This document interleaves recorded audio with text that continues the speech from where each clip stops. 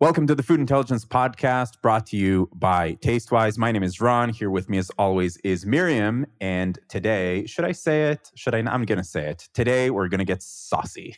This is the saucy episode because we're going to be talking about sauces and dressing. So I'm going to show myself out because that was really my worst pun yet. And without further ado, let's get into the episode.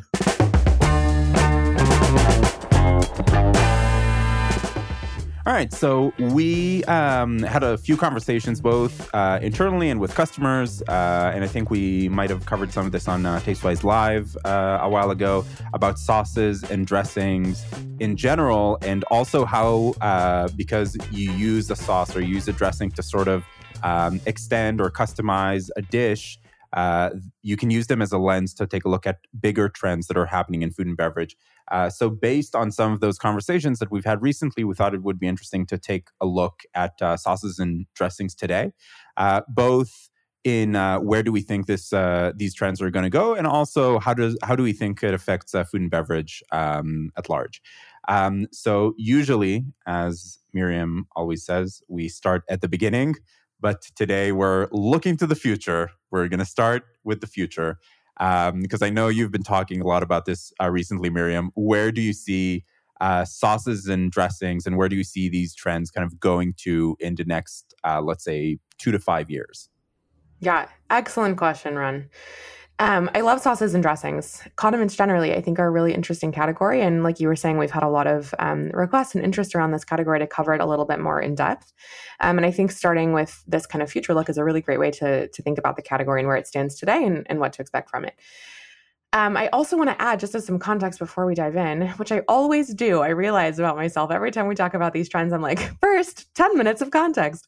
But I do want to say that one of the ways I've heard sauces and dressings described recently is as a flavor enhancer. If we think through to the very core of what a condiment or dressing or sauce really is, it's something that amps up the flavor on the plate. Right? Let's just put it simply, plainly, that's what it is. So if we think about that, it actually says a lot more about what consumers are thinking, eating, drinking, demanding, craving outside of its category, right? So sauces and dressings, as you very aptly said at the start, can point us to some really interesting directions in the market broadly. So let's think through next 2 to 5 years. The last 2 to 5 years, crazy amounts of innovation, crazy amounts of change. I think we can expect the same thing in the next 2 to 5 years, which sounds sort of like an arbitrary number, right? 2 to 5. But if we think about product development cycles as they stand now, that's actually, ideas that people are thinking about now. This is kind of now is the time to start thinking about them for, the products and the iterations and things that are coming up ahead. So definitely 2 to 5 sounds like a ways from now. But for those who aren't working in new product development, just so you know that's kind of definitely product cycles right now. Of course, we want a world where that's faster, but definitely is useful to think about it now. So we're going to go through, I think, 5 different topics today that are going to be guiding the future of condiments and sauces and dressings. When I say condiment, I really just mean sauces and dressings, but I mean anything that you can add onto a plate, oftentimes in liquid form, that kind of enhances it, right? So I'll say condiment here, but what I'm talking about is sauces and dressings. So we'll start with the very first one, and this one is all about flavor. So we just talked about flavor enhancers, flavor profiles. Sweet is actually the dominating flavor profile for sauces and dressings in the US right now. So today we'll talk about US data, but a lot of these trends, in fact, I would say most, if not all of them, are also relevant across the European markets that we're tracking, kind of these global macro trends. So sweet is definitely the dominating flavor profile. And Ron, I'm going to put you on the spot. What is your favorite sweet sauce or dressing? Sweet or sweet adjacent? I would say maybe like, I don't know if you'd necessarily call it sweet, but maybe like a teriyaki sauce. Yeah, for sure. And the reason I ask is to kind of call attention to the fact that sauce and dressings are often more than one thing, right? And they can be sweet as the dominating flavor, but there's also a lot there, right? You could have like a smoky teriyaki. You could have, something mixed in that's also a little bit salty, right? There's all different kinds of combinations here. And that's exactly what we're thinking is going to be coming in the category. So spicy actually is continuing its takeover of the American market. We've seen this across different categories, everything from the more expected, to things like cocktails, right, where spicy has not historically been a particularly big player. And we're seeing that spicy is up 20% in consumer interest since the start of COVID for sauces and dressings. And we're using that start of COVID benchmark as kind of, we have like BC and BCE or AD and whatever BC and all of that. So this, in the food and beverage world, it's pre-COVID and post-COVID. So it's up 20% in interest. So we're spicy for sure. On the table for flavor changes, definitely worth watching. But I think what's most important is these crossovers that we're talking about. So things like spicy honey, for example, right? There's that sweet and that spiciness combined. And spicy honey is something we've seen a lot of, traction in the market, a lot of buzz. Whoa. Buzz around spicy honey is an excellent phrase. Take a second to think about it if you haven't gotten it yet. Bees. Okay. Yeah. Daniel, jokes you are can so much jokes are so much funnier when you explain them. Miriam, just kind of like as a lesson for life. Yeah, thank you. I'm really doing well here. So things like spicy honey, of course, are going to continue trending, as well as other unexpected pairings that I think involve spiciness. So, spicy and smoky, spicy and sweet, spicy and salty, right? All of these different types of spiciness. I think we're also, and we're going to talk about this more in just a moment, but we're going to see regional spicy sauces and condiments from across the globe emerge into the mainstream and be part of those fusion moments. So we'll talk more about kind of global influences in just a moment, but I think that that's a good one to note.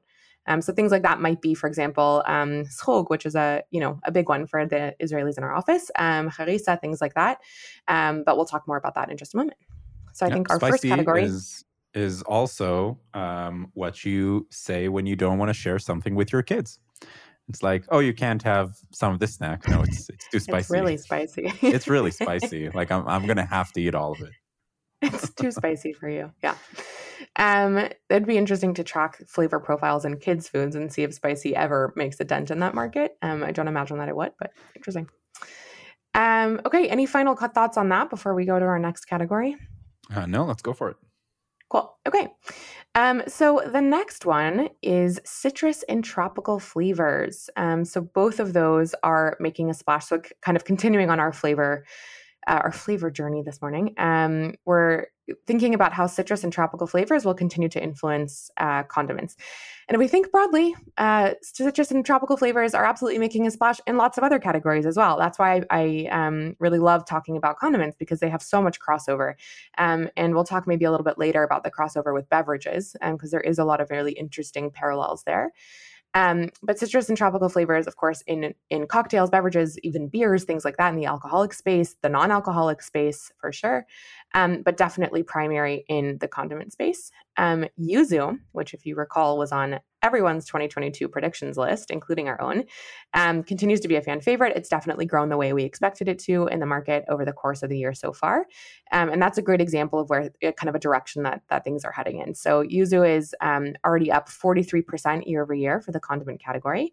And we're seeing yuzu paste as an actual kind of a really interesting emerging trend in home cooking, and that's up 92% year over year. So something that started in kind of high-end retail, a little bit in food service, we've seen that transition even in the course of this year all the way into home cooking, which is a really great indicator for trend longevity when we see kind of crossover between those different kind of moments of innovation. And citrus is really great because it can elevate existing sauces. It's something that you can add to, for example, like a mayo, a citrus mayo, a yuzu mayo. I have one of those in my fridge right now. It's delicious. And it can also be the centerpiece of something completely new, right? Maybe like a citrus vinaigrette that has some sort of interesting twist on it.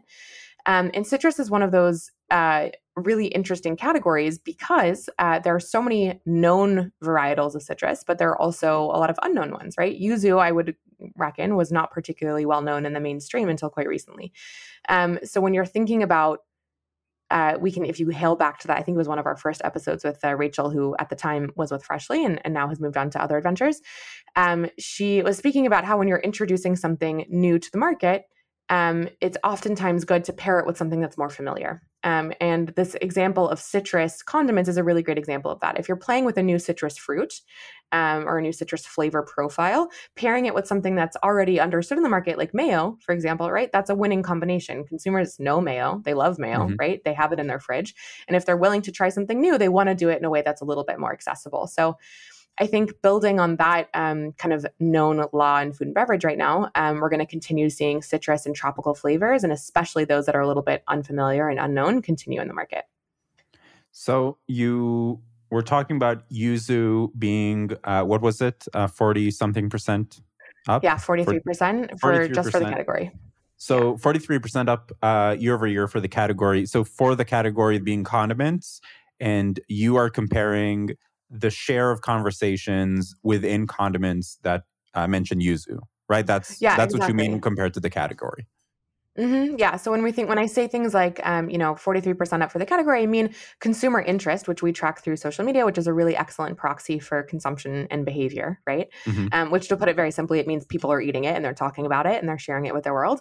So we're seeing that the rate of that is actually 43% higher than it was last year, which again means people are eating it 43% more than they were a year ago.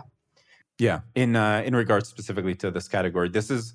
Exactly. I'm stressing this point because it's really interesting to always look at something compared to the category that you're actually operating in. In this case, we're talking about condiments, and also how does it look like when you compare it to the entire world of food and beverage?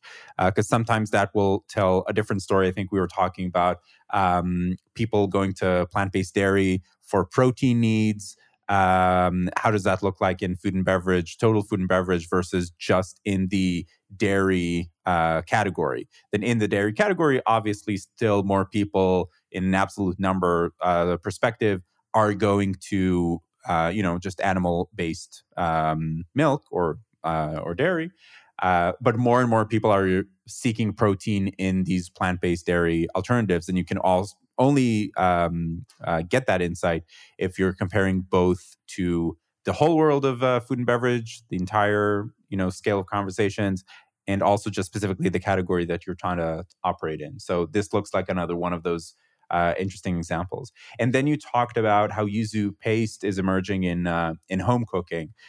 So is that still just relevant to that category, or are you just looking at how popular yuzu paste was last year in home cooking, and you're looking at comparing it to this year? Yeah, it's a great question. So yuzu paste is it's an emerging trend. It's a really early trend, meaning that there's not a whole lot of people who are talking about this and engaging with this yet, but it is showing early signals. Within the category of condiments, it's showing that 92% year over year growth. If we looked at it just in the total of food and beverage, it's actually not moving that fast at all because it's so emerging, right? So it's specifically kind of this niche category within sauces and dressings, within condiments, which I think speaks to your point, right? If you were looking at it in the broad scheme of things, you might miss it. But if you're looking at it within condiments, it's actually really interesting. All right, cool. So we talked about sweet kind of dominating, but spicy being up and coming. We talked about citrus and tropical flavors. And what are we looking at next? So next, we're going to look at everybody's favorite category of the moment, at least in the office, botanicals. So botanicals are kind of, I've been saying the word interesting a million times today, but it's true. It's all very interesting. And botanicals themselves are a really kind of cool category to explore because they can be seen as so niche, right? The way that they are sourced, the way that they're created, their applications are not as widespread as other things, right? They're kind of, if you think about it, not as versatile as condiments and sauces, right? They're kind of the opposite in that way. But we're actually seeing a lot of use for them, surprisingly so. So botanicals are up in consumer interest. So again, sourcing that from social conversations, almost 30% year over year in consumer interest within sauces and dressings. So we're seeing applications within, again, condiments at a rate 30% higher than the previous year. And we expect this to keep growing as people become more and more aware of the category's applications outside of the realm of beverages. So beverages are really that proving ground where botanicals have kind of come of age. Gins, especially, people were introduced to the idea of botanicals and what they can add. Bitters, right? Even, non-alcoholic drinks are starting to use botanicals as well. So we're seeing that people are mapping that over to condiments, which is an example, as I said before, of this kind of really interesting parallel between botanicals and beverages, which hopefully we'll have some time to speak about later. So examples of trending botanicals that are worth noting within condiments, shiso leaves, which are a Japanese relative of mint. So the distilled kind of oils out of that, I've been seeing some of those. Again, a very early trend, but something worth watching. Dandelion, things like that. So we're going to be seeing some more botanical infused condiments over the next year. It's a small trend, so I don't expect it to be, particularly industry shaking yet, but I think it's definitely on its way. And especially because of the health benefits that are associated with botanicals, right? There's a lot of kind of gut health things there. And we'll talk about functional health in a moment, but I think that's going to be what's driving the trend. Yeah, I think you're always making a bet, right, between the kind of really established trends and trends that are growing very, very rapidly. Like sometimes something will, like yuzu, right? Like it was nowhere, and then all of a sudden it was everywhere, right? So it became a very very significant trend. And some things are going to be more niche, interesting. Maybe they will lend themselves more to more gourmet products or more like high-end products that are very, very specific. Like the other day you shared internally on our Slack channel. What was it that you were drinking? It was like a cold tea or something? Yeah. That was actually, I believe, botanicals. It was CBD and L-theanine infused. Wow, I can look it up. It was first of all, it was delicious. But yeah, definitely it was one of those that had like a lot of different infusions within it. Yeah, and it listed like on the can the specific ingredients that were in it and also the benefit of them, which tied actually, like we were comparing it to our consumer motivations and the benefits in our platform, just to both to double check them and also to see kind of this is how a lot of this research ends up working in play. Right, like they were appealing to the things that you were specifically looking for in your drink. So, exactly, and I can give you. I'll walk because I do think it is a really good example. And again, that kind of beverage mapping to condiment because it is relevant for our discussion here. So CBD, they called out as having mental and physical relief, right? And if you think about those words, mental and physical relief, that could mean any number of things. But the fact that they called it out specifically in concert with this ingredient, I think adds a lot of consumer intrigue.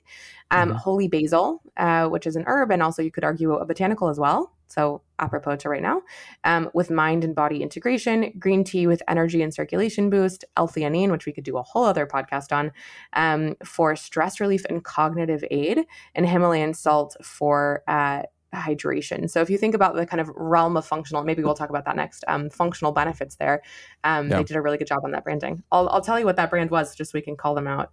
It's called Crunchy Hydration, their Elevate line. I had the lime flavor if anyone is looking for a lunchtime recommendation. All right. So you mentioned that the reason to turn to a lot of these botanicals is very specific kind of health benefits, which I think is also one of the points that you wanted to cover here.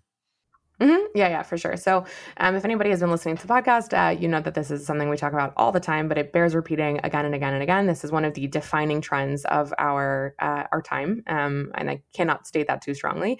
Functional health is something that is really important to consumers and will continue to be so, and is definitely shaping both, innovation for the next 2 to 5 years, but definitely beyond that as well. We're seeing a lot of kind of mentality shifts beyond just new products. So we're going to be continuing to see the rise of specific health benefits within condiments and dressings, both for things like functional health, but also actual nutritional aspects. Condiments are interesting in that they allow for customization. I was part of a panel recently where I heard condiments described as kind of this last touch moment of customization, right? It's oftentimes the last thing that consumers will add to their plate. They have some sort of, flavor experience in mind, and they want to add something to kind of amp it up a notch, whether it's adding spiciness to it, right? As we talked about before, or, sweet, etc., whatever. But it also adds customization, not just for flavor and experience in that way, but for customization around health needs, right? So like gut health or, brain health, right? You name it. And I think we're going to start seeing condiments that are tailored and marketed specifically for their functional health benefits as something that you can add easily to your plate, especially in home cooking, but also within food service. I think we're entering into the age where, this example we've been giving a lot on the pod about kind of that gut health support salad, right? Instead of a healthy salad, people will be looking specifically for salads with ingredients for gut health. So we're entering into an age where, the vinaigrette that pairs with that salad is specifically described and formulated to also support gut health as well, right? Maybe fermentation or any number of things. So I think that's really, really interesting. I think it is a little bit of a tricky concept because, when we think about, for example, the category that is very much playing with functional health is beverages. Again, not to kind of beat a dead horse here, but I hate that expression. Not to belabor the point, but beverages are both customizable in a lot of ways, right? But they're also really portable and convenient. And condiments are not that way yet, right? Mm-hmm. You're not going to pack, some might, right? You might pack your favorite condiment with you for the day and kind of add it to whatever you want. But oftentimes if you're going out to eat, you're looking for condiments readily available at the restaurant, things like that. Or, if you're running late to work, you're going to be grabbing that iced coffee to go. You're not going to be grabbing like a packet of condiment to kind of boost your morning, right? So I think it's a little bit behind the curve in that way, but I think we will start to see it as part and parcel of functionally oriented dishes in the next couple of years. I also want to add that clean eating experiences, so things that are based on whole ingredients, they don't have a lot of preservatives, things like that, processed ingredients, additives, etc. We're definitely already seeing those trends. So for example, dressings and sauces that have no preservatives and are explicitly called out as such are already up 35% this year in consumer interest versus last year. Okay. So far in kind of our predictions for what's going to be big in the world of sauces and dressings over the next, let's say, 5 years, the flavor profile is crucial, with spicy being on the rise. The citrus and tropical flavors and their different applications and different motivations that drive us to them. Botanicals and their health benefits, and the specific health benefits that we were naming. Not just in the sense of the botanicals, but also generally what drives you to add that specific sauce or dressing to your dish. Yeah.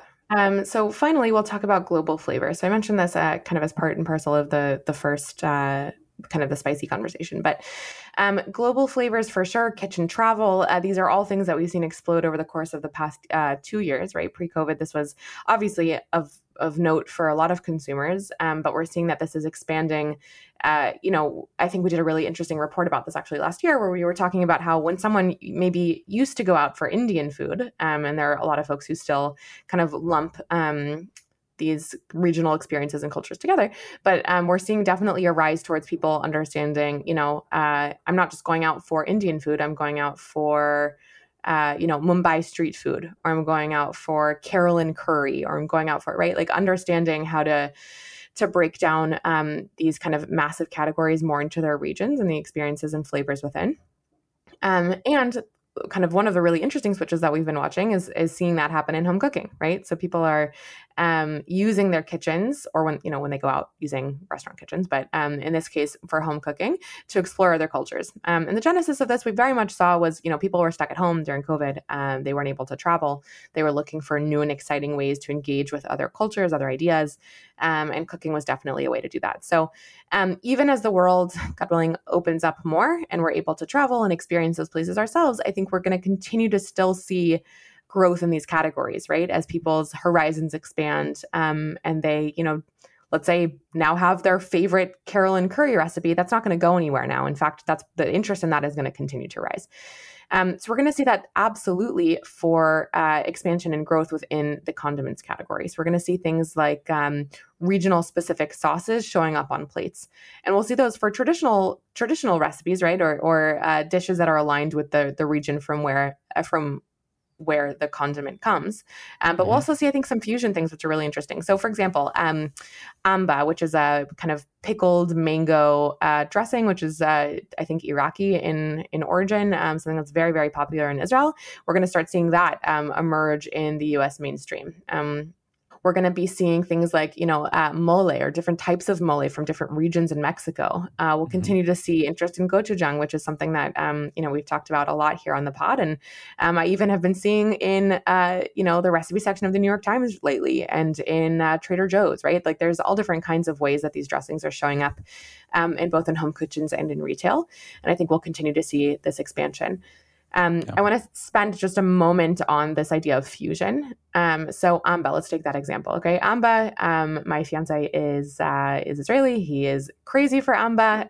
It's less to my taste. So we always have a lot of it that's not being used very quickly in the kitchen. And so my fiance has decided to start experimenting, how can we apply Amba outside of the context of Middle Eastern cuisine?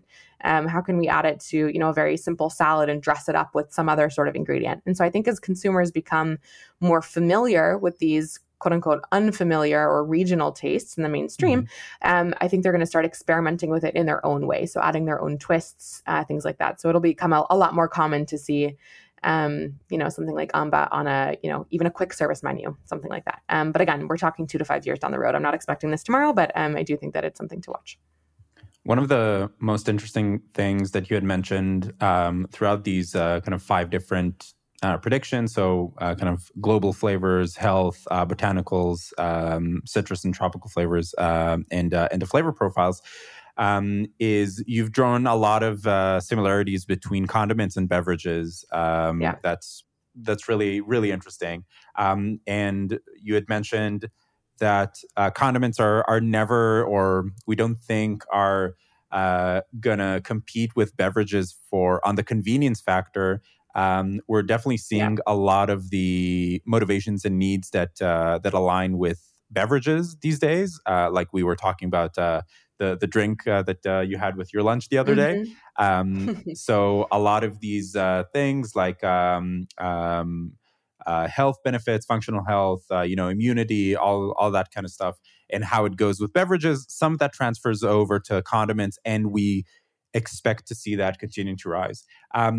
With the few minutes that we have left, I do want to talk about something different. Okay. So we made our kind of predictions. One of the associations that a lot of us have with sauces have to do with big chain restaurants. And I don't know if this is mostly an American thing, but many times you will have a certain type of flavor that is associated, with Wendy's, with McDonald's, with Chick-fil-A, with a certain chain, and it becomes less about what's in that sauce, but more, this is a McDonald's sauce, right? And I think a funny example is what happened with Szechuan sauce after it was featured on an episode of Rick and Morty, an animated show. And then people just went crazy for it. And it's just a McDonald's sauce, right? Obviously, they were able to capitalize on a marketing campaign. But it was, I think, a really interesting example. So do you see a lot of these kind of cult favorite sauces that start in food service? Do you see them transferring over to retail at all? Or is that something that's already happening? That is an excellent question. And I think the answer is absolutely. I think you've hit the nail on the head as well about the role that sauces and condiments can play beyond just flavor, right? That they offer some sort of connection to something. The Rick and Morty example is excellent. So if we think through, I guess there's 2 ways to answer this. The first would be, cult favorite from a chain side, right? Which is kind of how you phrase the question. But I think there's also an answer here that's more on a local level, right? For example, and I did not do this on purpose, but this is the perfect example. Last night I went to a new burger restaurant that opened 2 blocks away from my house. I ordered my food on my phone, popped over to pick it up. And while I was waiting, they had an entire shelf of their famous, apparently I'd never been there before, but their famous hot sauce that was sitting on the counter. And they were selling it, right? As just they had the dishes on the menu, the burgers on the menu that use this hot sauce and some that didn't. But they recognize that some people might want it and they're asking for it enough. And people are, even cooking in their home kitchens and craving that this particular flavor that they're selling it by the bottle. And it was flying off the shelves. And me, a completely brand new customer to this establishment, without even having tried the sauce, without even trying the burger. I wanted to experience what the people around me were experiencing, so I bought one. Yeah. And I was reflecting on that earlier today as I was preparing for this episode and saying, wow, my behavior is reflecting exactly what I'm seeing in the data and exactly what I'm seeing around questions like this. So I think that's an excellent example. And we're seeing that use of locally sourced sauces. So whether that means it's from, the burger joint down the street, or if it means the ingredients are from kind of a local area, those are up 51% in the last year alone in terms of interest. So we're already seeing, of course, a movement towards local. And again, those are very much based on usually kind of star products like this spicy sauce that I was just sharing. But we've also seen on the kind of the other side of the coin, a big success for these cult favorite sauces. So you gave the example of the Sichuan sauce. There's a lot of those. I have, the Chick-fil-A sauce in my fridge right now. Definitely we're seeing an expansion of success for these brands, quick service especially, but brands that are passing these cult favorite sauces into the retail space. I think we're going to continue seeing success for that. But I think the question is it's less interesting to say, do we see this succeeding or not? The answer to that is yes. I think the more interesting question is why. Why on earth is Sichuan sauce from McDonald's or Chick-fil-A sauce from Chick-fil-A, right? Like what is interesting about that? And if I can just pop over to Chick-fil-A and get it, like why do I need to have a liter bottle of it or whatever in my fridge? And I think the answer to that actually really speaks to something really beautiful and eloquent about food. That food is so much more than flavor or health or all of the things that we talk about. All of that matters hugely. It will never stop mattering, right? We know that flavor is king, health, sustainability, all of these things will be huge. But what food does at its very root is it connects us to something else, right? It connects us to our bodies. It connects us to our families, our heritages, our neighbors. It's something that every single person, for the most part on this planet, has the privilege to do in some capacity, right? We wish that it was higher for many, but being able to use food as a way to connect ourselves to the world around us is really special. And I think that this cult favorite question actually is about that, right? People want to feel, especially during COVID, they want to feel connected to something else. They want to feel connected to community. When I walked into that burger place, I wanted to feel like a part of this cool local neighborhood thing that was going on, and I wanted to try something new. So I think there's something really interesting here about brands being able to extend this sense of community and belonging outside of their brick and mortar or even their delivery to consumer kitchens. And the really great thing here, aside from all the poetic rambling that I just said, but the really interesting thing here and the kind of the bottom line dollar is that that encourages consumer loyalty, right? Brand loyalty. If I'm already eating Chick-fil-A sauce at home and I'm putting it on my salads or my burger or whatever, right? I'm a lot more likely to A, buy it again, and B, return to Chick-fil-A and get some nuggets and add it to my kitchen rotation, right?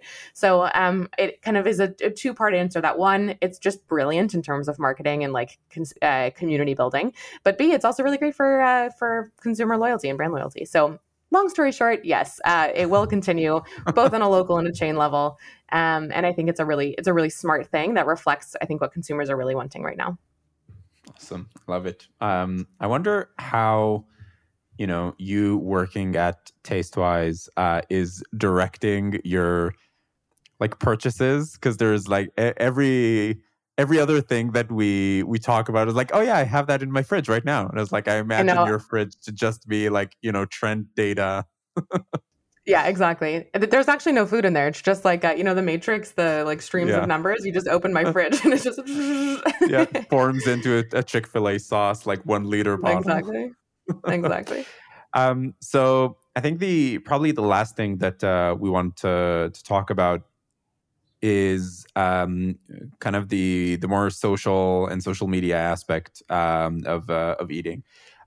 So I think influencer marketing and generally just us sharing on social media everything that we eat, along with every single thought that we have about anything, is impacted the way we behave as consumers in a very, very significant way. Speaking of community, right? That's exactly it. That's exactly the point. The things that we buy, the decisions that we make, how we make those decisions. We were just talking about the other day about how in any given moment, thousands of consumers can make really split-second decisions about your brand, and it's going to be this lifelong decisions that they didn't even know that they were making, because they got the perception, either out of your brand marketing or on social media or whatever, they got the perception that your brand aligns with their lifestyle. Your brand aligns with their values or with their diet or with whatever makes them who they are. And it lends itself to this concept that in today's world, you don't really own your brand. Your consumers own your brand. They are your brand. If your brand is something that serves, people that follow a certain diet, people that follow a certain lifestyle, people who have very certain beliefs, that is now what that brand stands for, regardless of, your original intention as perhaps like a brand manager at a large CPG. And I think that will also speak to a success of a brand. But specifically here, we wanted to talk about what was the influence, I guess, what was the impact of consumers kind of sharing on social media their experiences with sauces and dressings. Do you see things that have started in social media and transferred over to other mediums? Kind of what are your thoughts on that? Sure. Yeah, that's a good question. And you might be listening to this and be like, really? We're asking about sauces and dressings on social media. Like, how prevalent can that possibly be?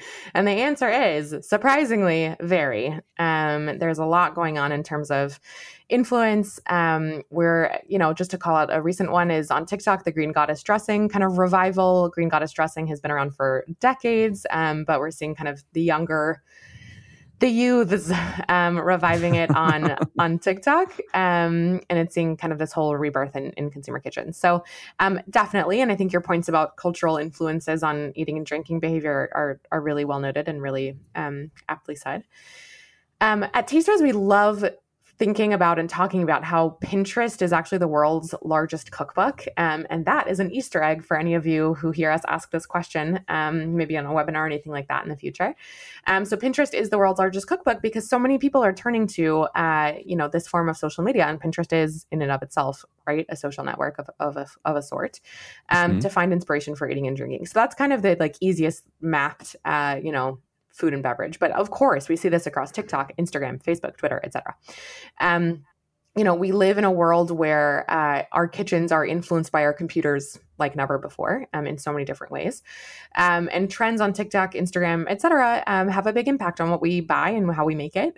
We live, again, in a world where a feta brand can sell out within days of their product because somebody made a feta baked pasta on TikTok and it just exploded to millions of homes, right? And everyone was craving this. Again, not to be too anecdotal today, but I also fell to that and created that same feta dish, and it was amazing, right? And it kind of just proved the point that it's so easy to capture these new ideas and bring them into your own home. So I think the cool thing about sauces and dressings is that they fit into this digital landscape and this trend landscape really well. They're typically, but obviously not always, pretty easy to make. They're pretty kind of low stakes experimentation. If you have, a new flavor, as we were saying before with the yuzu example, you have a new flavor that you want to try, or you have a new, functional health goal that you want to meet, it's fairly easy to kind of whip up your own condiment or sauce or dressing in your own kitchen.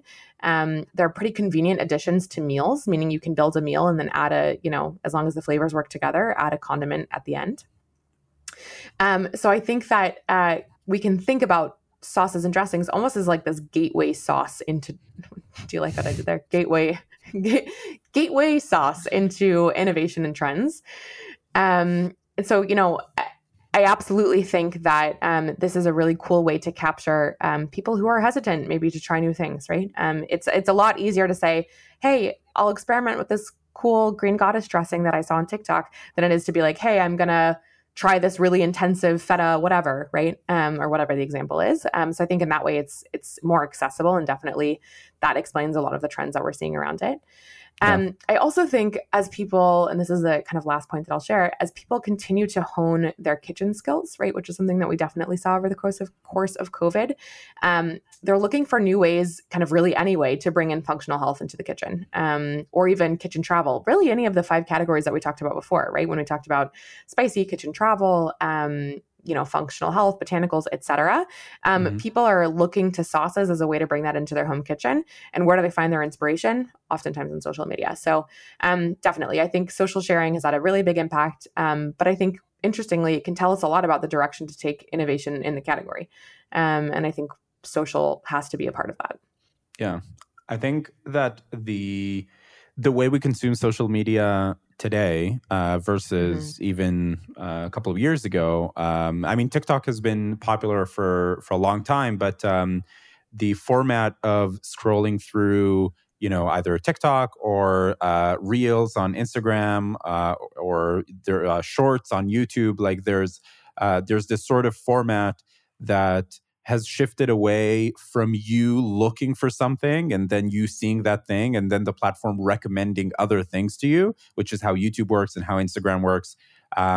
So we're shifting more towards a model where the platform just kind of like throws things at you that it believes will keep you on the platform. So it will keep showing you things that maybe you don't subscribe to, maybe that they're different, and there are many books and movies about like, is that a good or a bad thing? But that's how we consume social media today. So it also means that we're exposed to more things that could be outside of what we look for.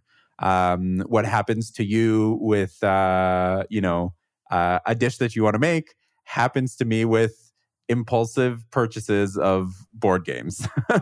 Right, exactly. Yeah. I mean, I will see a TikTok about this amazing, overly complicated board games, which is kind of like the category that I like.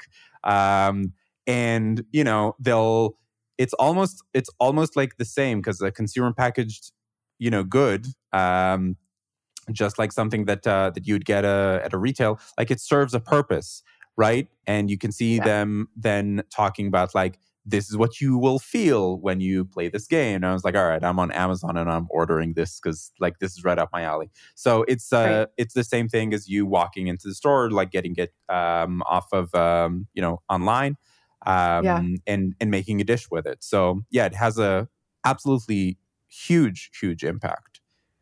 I think that's a really good point. And I think to kind of compound that, a lot of brands are actually owning their social, like understanding that consumers are turning to social media and it is affecting their consumption and their home, like their creation in their home kitchens. And so they are using social media really, really effectively. So influencer partnerships or, just having like really on it social media teams who are able to take products, condiments, dressings, you name it, or any other category in food and beverage, and creating really, really cool social identities around it so that people feel connected to a sauce and a dressing, right? That's a crazy thing to say 5-10 years ago, right? If you said to someone, if you said to your parents, right? Like, do you have an emotional connection to this sauce that randomly is, right? Like that, what? But now that's, it's a normal thing to feel.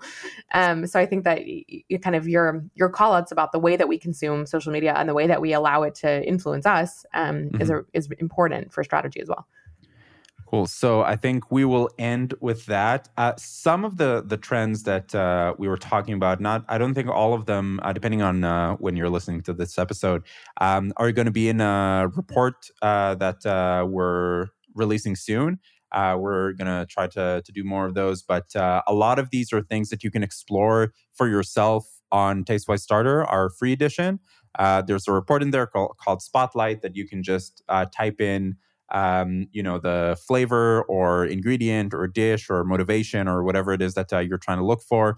And it will give you, in a few seconds, a full report on how that trend is performing over social media, recipes, menus. So there's a lot of insights and a lot of interesting things that you can gain out of it for free. So I encourage you to go ahead and sign up on tastewise.io.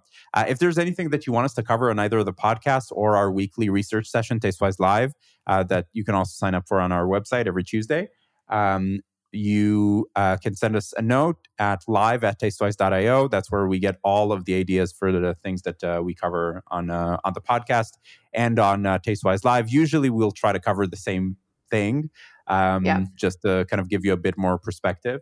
And the purpose is really to make sure that next time you have to go into a meeting and explain trends, put them in your newsletter that you're sending out to your culinary teams or whatever it is that you need to do. It's just going to be a little bit easier for you. A lot of the stuff on these reports is exportable, so you can very neatly put it into your presentations.